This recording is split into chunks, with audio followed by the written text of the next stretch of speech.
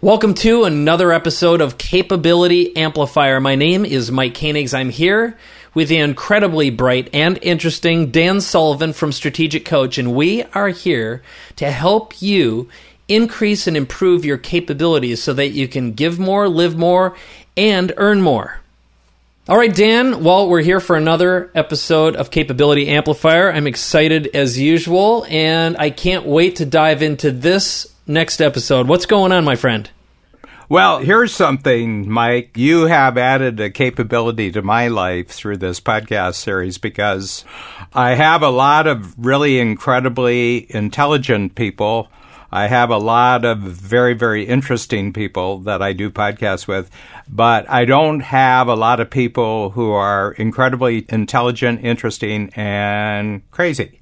So this fulfills a whole dimension that I've been searching, because being intelligent, interesting, and crazy isn't an easy trick to pull off of. And you're also very successful. You know what? I don't know if I should interpret that as a great gift, but I will accept that gift from you. And I'll tell you what, here's what I believe to be true. And I'm not saying this about myself, but I know from the past, people who I'd consider a little crazy also brought a certain degree of genius to every conversation and were able to think outside of boxes and barriers and borders. And to me, that is a very, very necessary part of living in our next era of whatever this human evolution we're existing in is, as we become more virtualized. It's very interesting. I was in London for 2 weeks, and I just came back. And one of my great treats in London is that they still have massive bookstores in London. And my favorite is a place called Waterstones, which is right on Piccadilly. It's about 2 blocks from Piccadilly Circus, and it's 5 floors, and every floor has 20 or 30 sofas and chairs that you can sit down, and you could literally go in there all day and read books and leave in the evening without actually buying anything. But I always do, because my belief is that they're creating value for me, so I should actually reward them for creating value. But I picked up 3 books. One of them was called America, and it was by a French philosopher by the name of Jean Valliard, who I think is dead now. It was a book written in 1985, very short book, maybe 110 pages. And he's just talking about his experience for the first time of actually being in America. You know, the other great book by a Frenchman about America was written in the 1830s, de Tocqueville, Alexis de Tocqueville. He was a 28-year-old aristocrat. He wrote 2 volumes called Democracy in America when he got back. And to this day, it's probably the most accurate depiction of who Americans are. But this book was an addition to that. And he's a bit crazy, and that's what I really liked about it. And he said that, essentially, he said 2 things. One is, America owns the future because anytime's a good time to start over in America. That is absolutely true. And he said other places are trying to hold on to the past, but in America, you're basically respected and you're rewarded for starting over again. There's something interesting about that, and it revolves even around our bankruptcy laws. The fact that in America, you're forgiven, where in most parts of the world, you are destroyed. And not only does it bring shame upon you, but shame upon your entire family for generations. Mm-hmm. I not only completely agree with that, one of the things that I've been doing lately at my events is I ask people, I say, how many of you are here to reinvent yourself? I've gone so far as I'm creating something I call Reinvention Masterclass with that very intent. And here's what I've been noticing. I used to ask that question. Half to maybe 60% of a room would raise their hands. In less than 5 years, I'd say 95%. And these are entrepreneurs who have either recently sold their businesses and still carry with them imposter syndrome, meaning I'm not sure if I could ever do it again. Was it just luck? Was it just timing? Was it that I was young and stupid and I didn't know any better, and now that I know better, I probably wouldn't put up with the bullshit that I would now, et cetera, et cetera? Or some variation on that theme. But I've noticed a massive desire for total reinvention, and I do believe that as we've been living in this I think an increasingly unstable world where our perception of what is real and what isn't real and what fake news is and what it isn't, and the tests and pressures upon media and what Facebook and social media have done, and the fact that what we define as reality can be created and recreated and we can't perceive it with our senses. Ultimately, that has led me to something that I've been sharing more and more, which is the basis of what I call being versus doing. And I can't remember if we spent time on that in the last episode or not. No, I will tell you this. I believe that there's a 180-degree spectrum between absolute order and absolute chaos. And there's a line somewhere that separates the borderland between chaos and order. And I think we're closer, or a lot of people are in the borderland where 20 years ago they were much more in order. But I will say this. I was born in the year before World War II ended. Actually, I was born 2 weeks before D-Day, so my birthday was a week ago, 10 days ago. Well, happy birthday, sir. Yep. 156. Things are still moving in the right direction. Fabulous. And what I mean is I'm closer to 156 now. But what I noticed is that there was the period from the end of the Second World War till I think probably the collapse of the Soviet Union. It was about 46 years. It's an abnormal period of American history, okay? And what I mean by that is that people went through the Great Depression, they went through the Second World War, and they came back, and all they wanted was order, structure, and predictability. And the society was big corporations, big government, and big unions. So people just wanted to get away from war. They wanted to go from the uncertainty of the Depression. So there was a period, and the standoff between these two world powers kind of created a stability where, first of all, they both had nukes, and you had to really keep things tightly controlled and everything. But once the Soviet Union collapsed, my feeling is that things went back to kind of a normal state of affairs, namely that things got unpredictable again. And they were unpredictable before the Great Depression, and they're unpredictable now. So a lot of Americans who grew up, the biggest generation we ever had. Are you a boomer? I am just on the cusp. So I was born in 66, so I am a non-anything, and see, you're not a boomer. No. You're 64, I think, is the cutoff. Yeah. I'm sorry, Mike, but... No, it's all right, because the funny thing is I've never identified with a generation, and even Gen Xers, technically, I'm a little too old to be a Gen Xer, even though by definition I am, but I don't really identify with any group. I married a baby boomer. My wife is actually older than me, and there is a distinct difference in our makeup. Also, interestingly, I would say a lot of my clients, customers, my mentor, advisor, partner clients are boomers more so than younger, although lately I've been attracting a lot more women who are younger, who, again, just over the past few months, I've really figured out the reason why and what the brand attraction and the promise attraction is.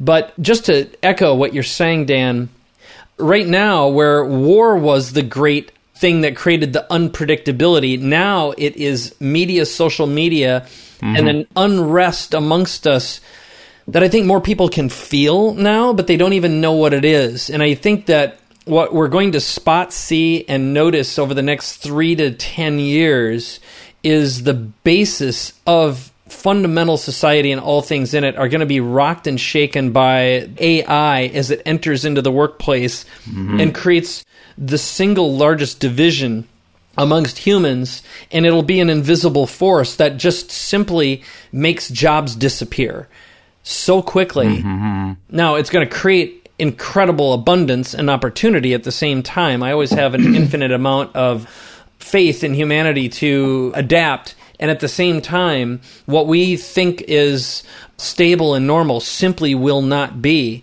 And you're going to be rewarded for reinvention and innovation more so than ever before. So you're getting ready and getting other people ready for this. That's what I'd like to say. We all do. I mean, that's how we make our living. First of all, I'm 2 years before the boomers, so 46 is the beginning of the boomers, and I was born in 44. And there's just an incredible difference in my approach to life. And part of it is My generation is the first U.S. generation that was smaller than the generation before. Okay, and your experience also, you're a generation smaller than the generation before, and that means that there was a lot of opportunity. When I went to the schools, they had overbuilt for the generation before, so you got a lot of personal time from the teachers. When I got into the job market, a job was there for, you could have a job. There was no problem with it. And I remember going to Outward Bound, started off as a British program. It's worldwide now, but it's outdoor, testing yourself in the wild, and it's teamwork and it's leadership. I was one American among 71 Brits, and the Brits really didn't recover from the Second World War till actually the Beatles came along, the mid-'60s when the Beatles really hit big. That was the first time since the Second World War that there was an upward trend in British society. So they said, so who sent you? And I said, well, nobody sent me. And they said, well, a corporation sends you here, or the legal system. In some cases, the legal system sent people to straighten themselves out. And I said, no, I read an article about 10 years ago when I was 10 years old, Sports Illustrated. It was about Outward Bound. I cut out the article. I said, I'm going to go there. And I did 2 years of university. And they said, you did 2 years of university? And I said, yeah, but I got tired, so I just dropped out for a year or so. And they said, well, how could you go back to university? And I said, well, I'll go back and get a job. And they said, well, how can you get a job? And I said, well, you go back, get a job, save some money, and you go back to university. Well, how do you get back in? And I said, you write them a check. And I was just so struck by the freedom as being an American, especially my generation of American. You do what you want to do. I mean, you have to have the money, you have to pay at the door and everything like that. But generations really make a difference. And it's kind of funny, they're talking about the millennials. I mean, this is probably next to the boomers, probably the most famous generation. They're saying that the upper reaches of the millennials are showing the same behavior as the generation before them, except 10 years later. They're moving to the suburbs. Yep. They're trying to get a foothold in real estate. They're getting married. They're having kids. But that's 10 years later because they got blindsided in 08, 09. Two things, they got blindsided. One was the financial downturn. The other one was the fact that the contract, more or less a social contract, that Americans have had since the Second World War, that it doesn't matter how much money you spend on higher education, the future is going to pay it back, and that's not true anymore. It's just not true. And this is the first generation that's living with the broken contract. They're living with a lot of debt, and they don't have the payback opportunity. I was in the Army. I had the GI Bill. It paid for my living expenses, but I borrowed the equivalent in today's dollars of around $75,000 to go to college, and I paid it back in about 6-7 years. I paid the whole thing back in 6-7 years, and I expected to. The money would be there. The job would be there. So let's talk about the unsettled world, because that's how you kick the subject off, Mike. Go back to what's unique about the unsettling right now? Because, first of all, I think you personally, and I do, because we're both ADD, we experience unsettling when we get up every morning, and then what the day is about is restoring some sort of sense of personal order. You're right. So I've been thinking a lot about this very thing, and I've made a point lately of changing how I approach the chaos and how much permission I give it in my mind and in my body. Mm-hmm. That's an interesting concept, giving chaos permission. Yes. That's an interesting thought, because most people would not think about chaos as connected to concept of permission. Well, here's what I'll tell you about that. Part of it is I've been doing a lot of deep work with what I call a high-performance acceleration team, who've been forcing me to operate and behave differently, and they really brought it to light how addicted to chaos most people are. One of the tools that I see society grounding, which actually does the exact opposite, but it appears that way, is our use of mobile phones. We walk around and think that that's a grounding mechanism, that we're somehow connected to some greater force. And the truth is, all it does is creates even more chaos and even more addiction. So why don't you re-ask the question, because I want to frame it within one other piece here. Yeah, because the whole topic, first of all, I mean, you got on that, you've rebranded probably a proven process, but also an entirely new process called the Reinvention Masterclass. And what you're saying is that, there's a real measurable shift from 5 to 10 years ago in the number of people who are seeking in some way, in some part of their life, to actually reinvent themselves. Some people, their whole life, they're trying to reinvent themselves. I kicked it off by saying that the French philosopher said that this is America, and this is why America owns the future, because reinventing yourself is, first of all, something that's always possible, and it's generally seen as a good thing. Yes, I'll add on to this. So here's what I believe to be true is our ability now to reinvent and create massive value for oneself is a process of recognizing and realizing that society as a whole is addicted to chaos, and that chaos is the enemy of innovation and peace and the new form of prosperity. In other words, I think those who recognize and realize that extraordinary addiction that takes place and learn how to do a few things, which is massive personal and internal reinvention, recognizing that transitioning is a skill set to be mastered, and that there is a shift that is occurring. So we entered into, not long ago, what I call the influencer economy. Other people have talked about it, and it's the value of a personal brand. And there are people like Gary Vaynerchuk, Tony Robbins, the Kardashians, for example. Even Donald Trump, no matter where you stand on the political spectrum, became a massive influencer and figured out how to control a channel of communication in such a way to create an incredible amount of awareness outside of the traditional media world and be able to dominate and own an audience and control them enough to cause either some form of an economic shift to occur, a political shift, or be able to effectively name a product and make it popular virtually overnight. Tim Ferriss is another one who's done that. Now, I believe that we are about to enter into something that I've coined, and I call it the being economy. In other words, the process, and even when you're talking about in your generation and in the generation before the broken contract occurred, you could do things, you could fill out a line item, you could be a good boy and girl in school and in college, you could get your gold stars, and the world would take care of you. And now that is no longer the case. You are simply becoming a drone and a commodity. And the world does not value commodities at all. In fact, every form of commoditization, when we started outsourcing and creating outsourced labor, was an example that the technology, accounting, etc., AI is about to commoditize another entire generation of workers. And so in the being economy extends beyond the influencer economy when you are able to have a skill set that is so fast moving, but you're also able to be prized. So this notion of prizing oneself and being prized by a category. And that can either be by creating a category of one for yourself that you own and dominate. That can be in the form of whether it's books or media or a show or a podcast or whatever. But it's become necessary now in order to be prized and to be part of the being economy, when you show up and your value is intrinsic. Your value is inherent. People recognize that, and it has to do with personal branding. CEOs of corporations who are properly prized can create a multiplier of value for their own brand over and over again. Again, Elon Musk, whether you buy into it or not, you can say, well, he's $4 billion in the hole and this and this and this.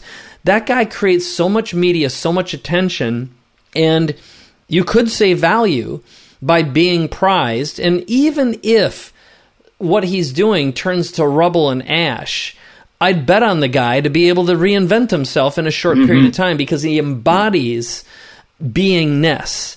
You know, a Tim Cook, for example, does not. He did a fine job of replacing. Warren Buffett is invested in Apple, and Apple is arguably one of, if not the most profitable and valuable corporations in the world.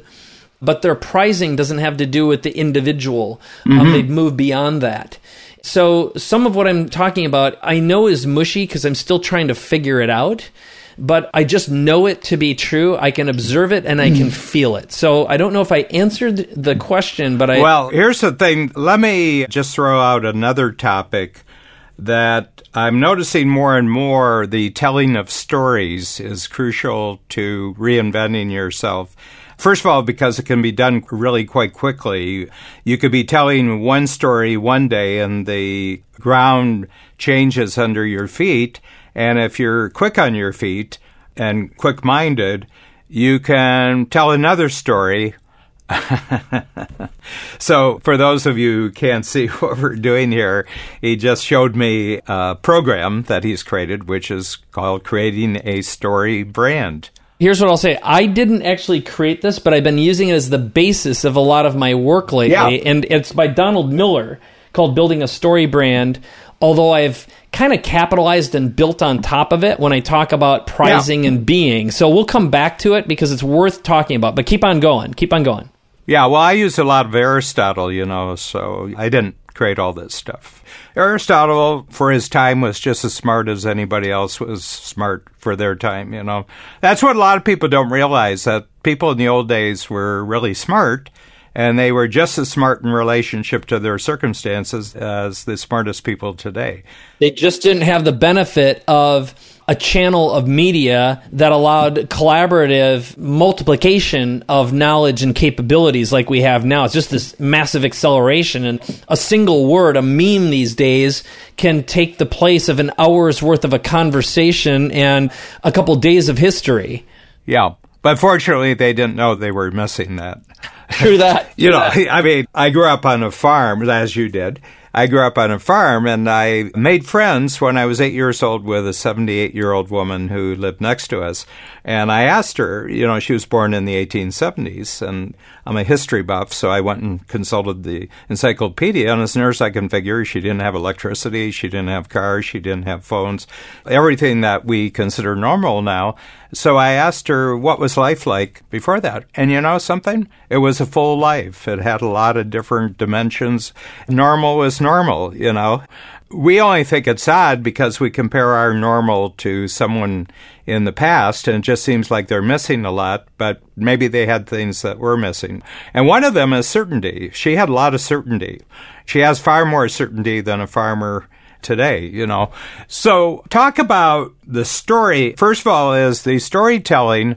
When people reinvent themselves, fundamentally, they have to tell a different story, don't they? Precisely. And in fact, I've got a couple clients I'm working with right now. And first of all, the way I've attracted a whole new class of higher quality partner clients in my life is by telling a different story. I didn't change, but I created something much more attractive to them, and it really had to do with this being able to communicate very succinctly the benefits of being part of the being economy and being able to rapidly reinvent yourself and create a category of one, all of which increases your pricing. So I'm going to ask you a question about this, Mike, because when I first met you, you were diagnosed with cancer. I remember talking to you at Genius Network, and you had come into Strategic Coach, and then you had to drop out of the program just because you had to go through the cancer thing. So that's a reinvention afterwards, because I remember you were the 800-pound gorilla in the early internet economy. I met you, first of all, very first was at the Fontainebleau in Miami Beach at the Green Room.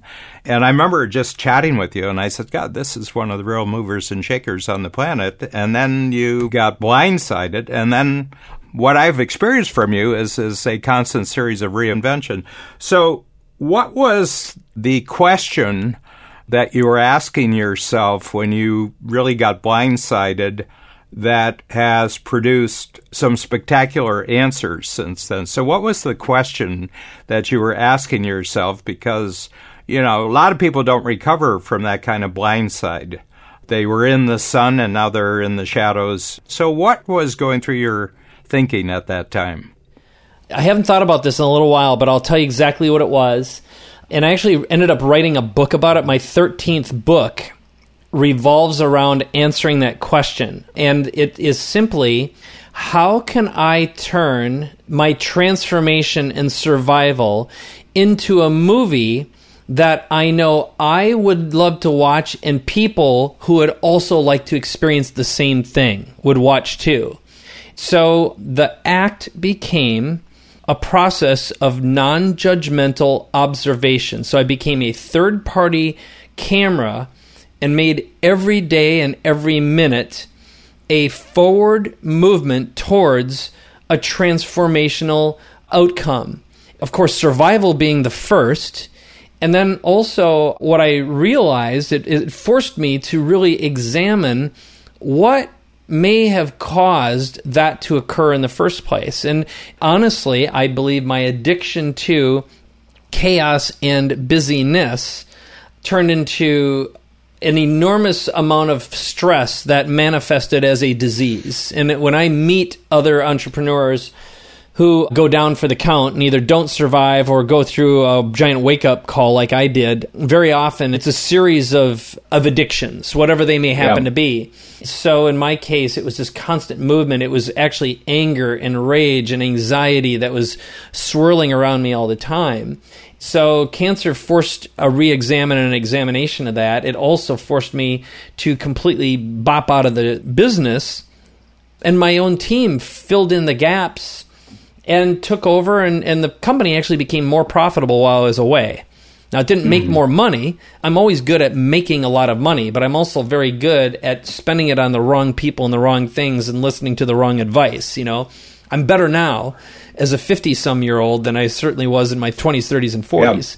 So I think, again, going back to the answer, and this is going back to the process of storytelling, you know, if you look at the hero's journey, and for that matter, any kind of Jungian work as well, which then is going to go back to Aristotle, is certainly one of the foundational creators of storytelling, at least understanding it. I think story drives humanity. It drives our evolution. It drives language. It drives progress.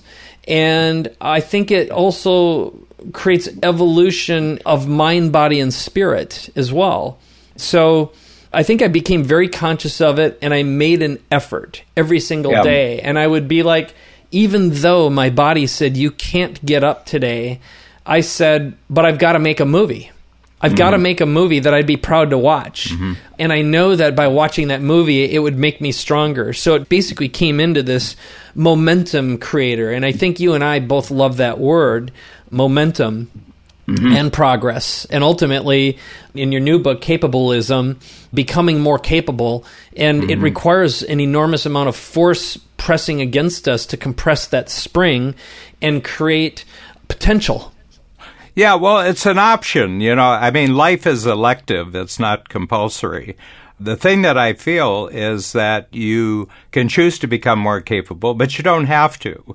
You don't have to. But if you choose not to become more capable, you've also lost your vote.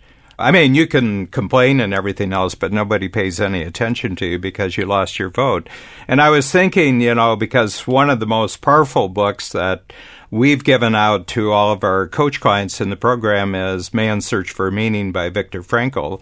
Very, very small book. And if you haven't read this, please read it. He was a psychiatrist in Vienna.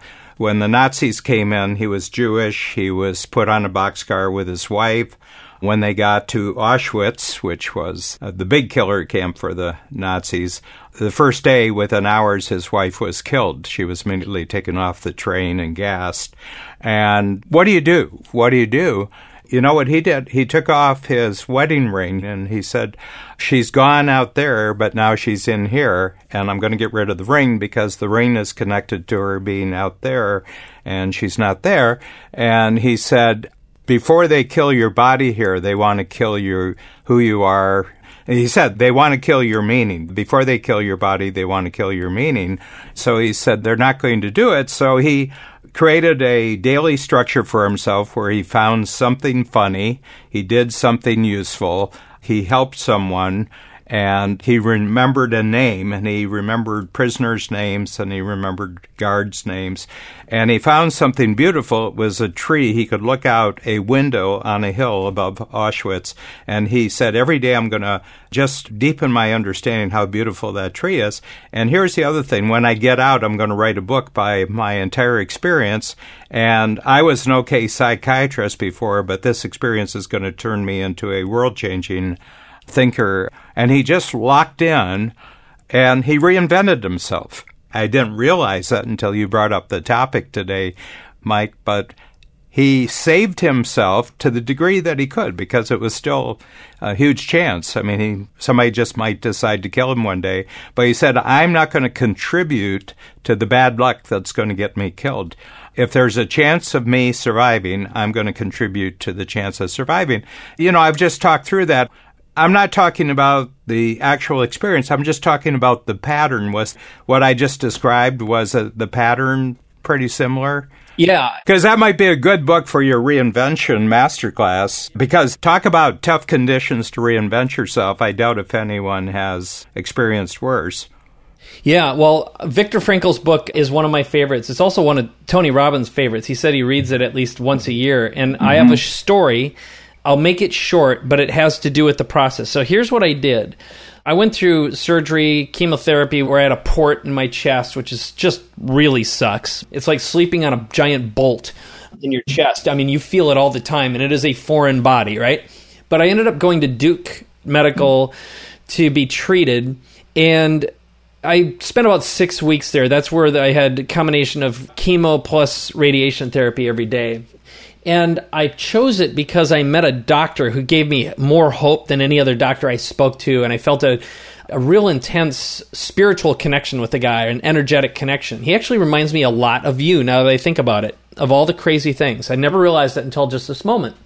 So what happened is he took me in just like he treated me like a son, which was unusual for a doctor. He'd invite me to his home, and he was this very well-known radiologist, and he had Nobel laureates at his house on a regular basis. And it was during the holidays. I was there during Thanksgiving and Christmas and New Year's, where I was being treated away from my family, which, of course, we're in San Diego, and as I remember, it's 2,521 miles away.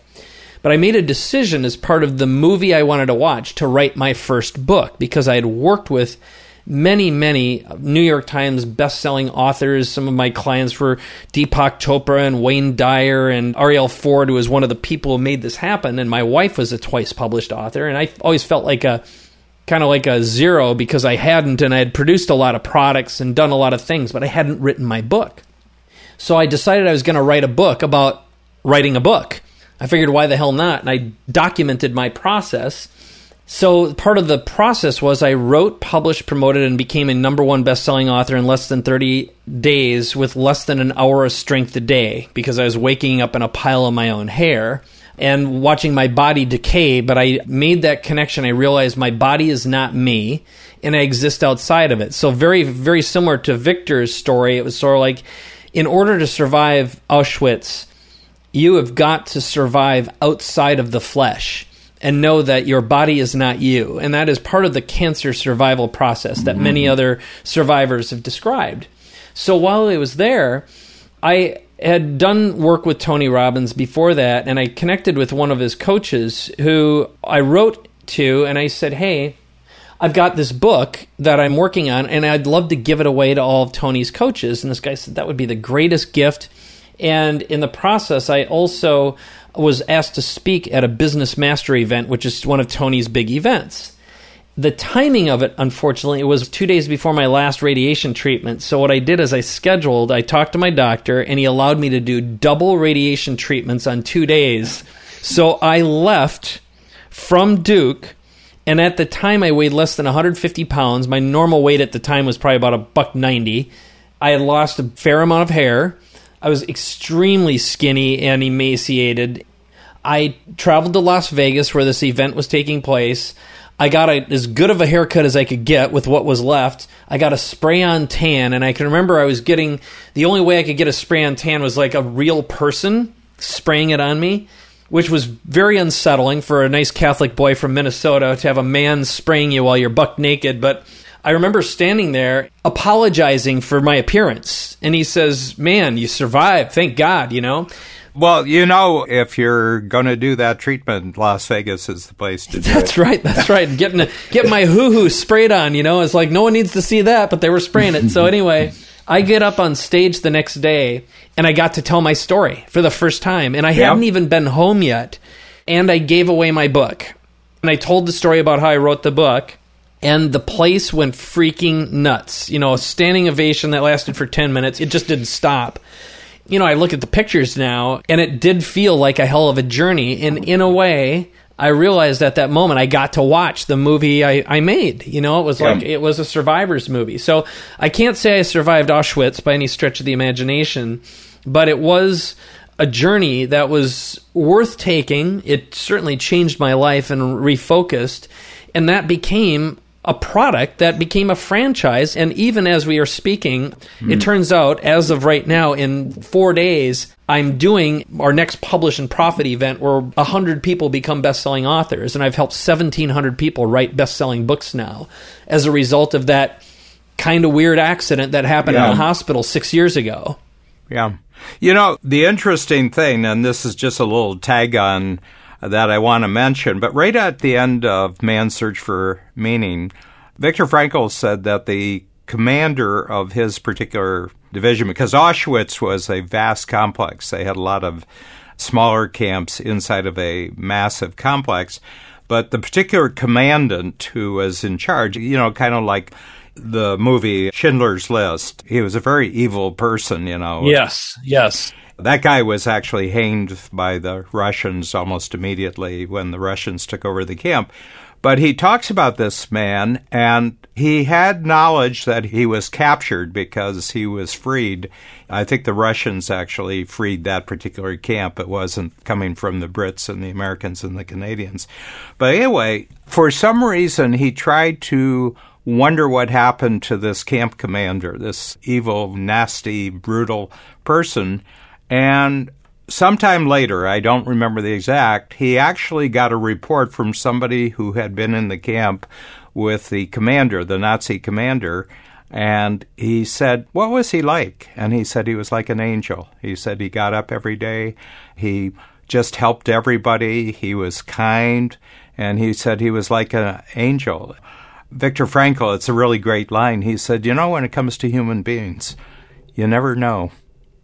And the guy died in the camp.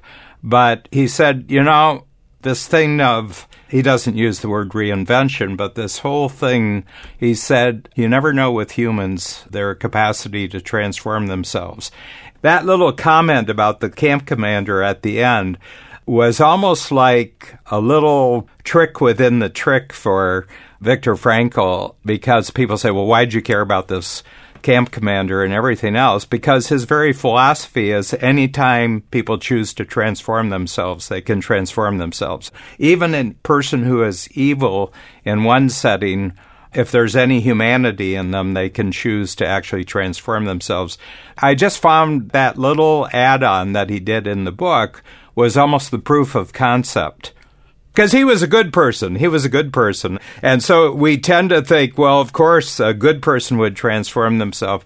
But what about an evil person? Can an evil person transform themselves? I mean, that commander deserved to be executed. I mean, he was just a nasty, the whole regime was criminal from top to bottom.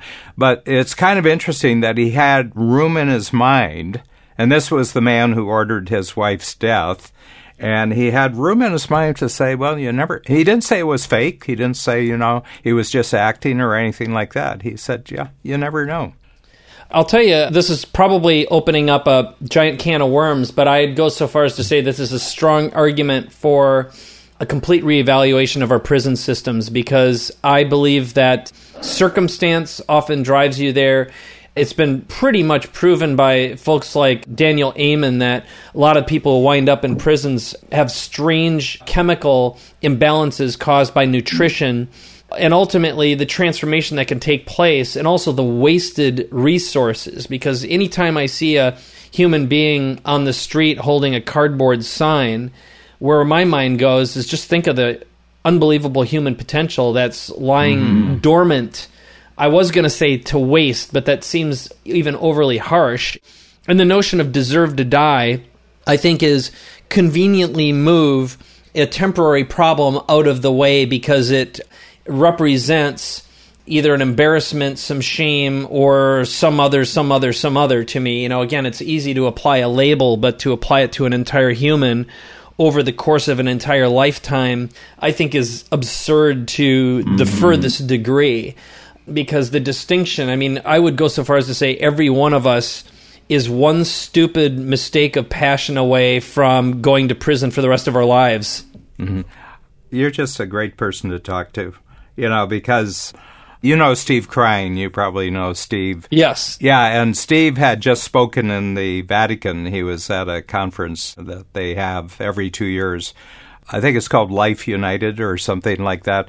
And it's an attempt to create synergies and collaboration of people who are normally in silos as regards to healthcare, especially healthcare. And Steve is way out there. He's in the Game Changer program, and he's a lot of my game changers, they're great people and they've done 10 times and they've been super successful, but they're kind of creatures coming out of the ocean and they're becoming land creatures through collaboration. But Steve is like 10 miles inland and, he's climbing trees and he's swinging from vines because he's really created this amazing network of entrepreneurial game changers, but he's got a whole network and he's got a funding mechanism for them and he's got a coaching program for them.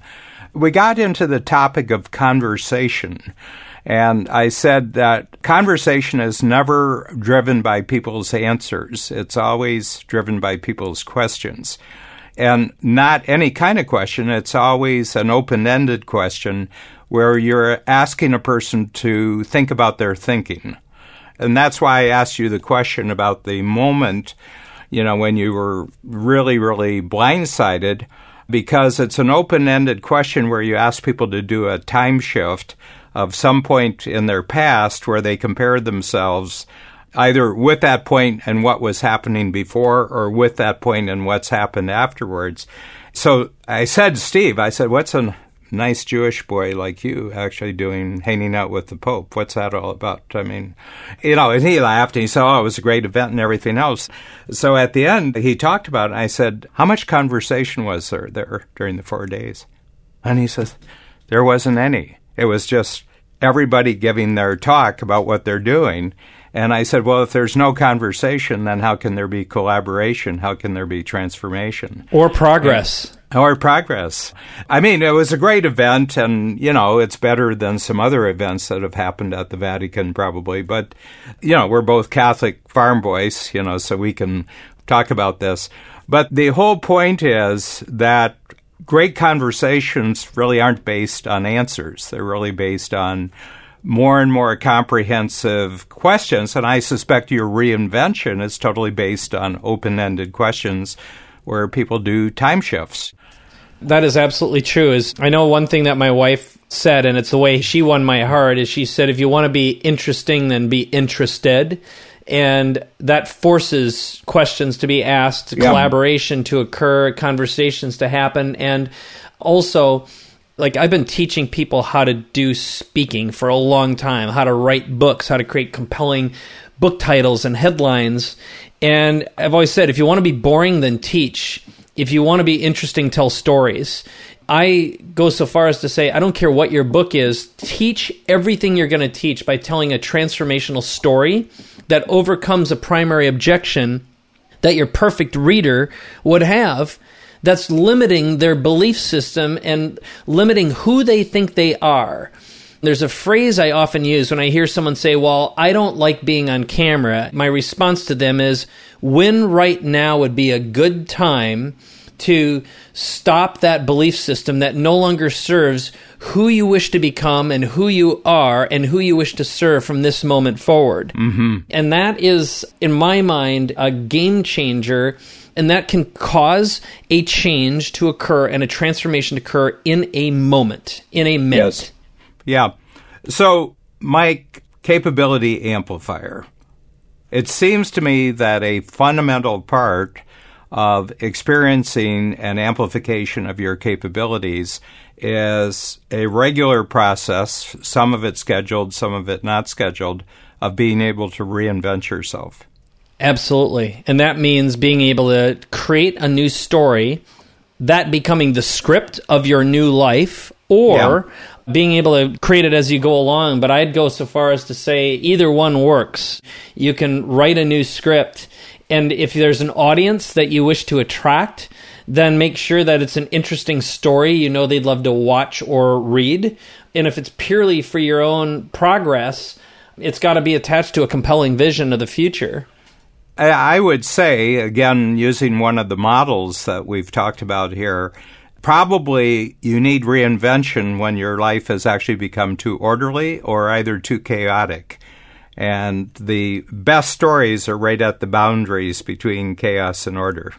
Having the strength and the character to see that and know when it's happening, and also if you are consumed by chaos and anxiety, our natural inclination is to hold on to the one thing that is feeding us and providing identity attachment.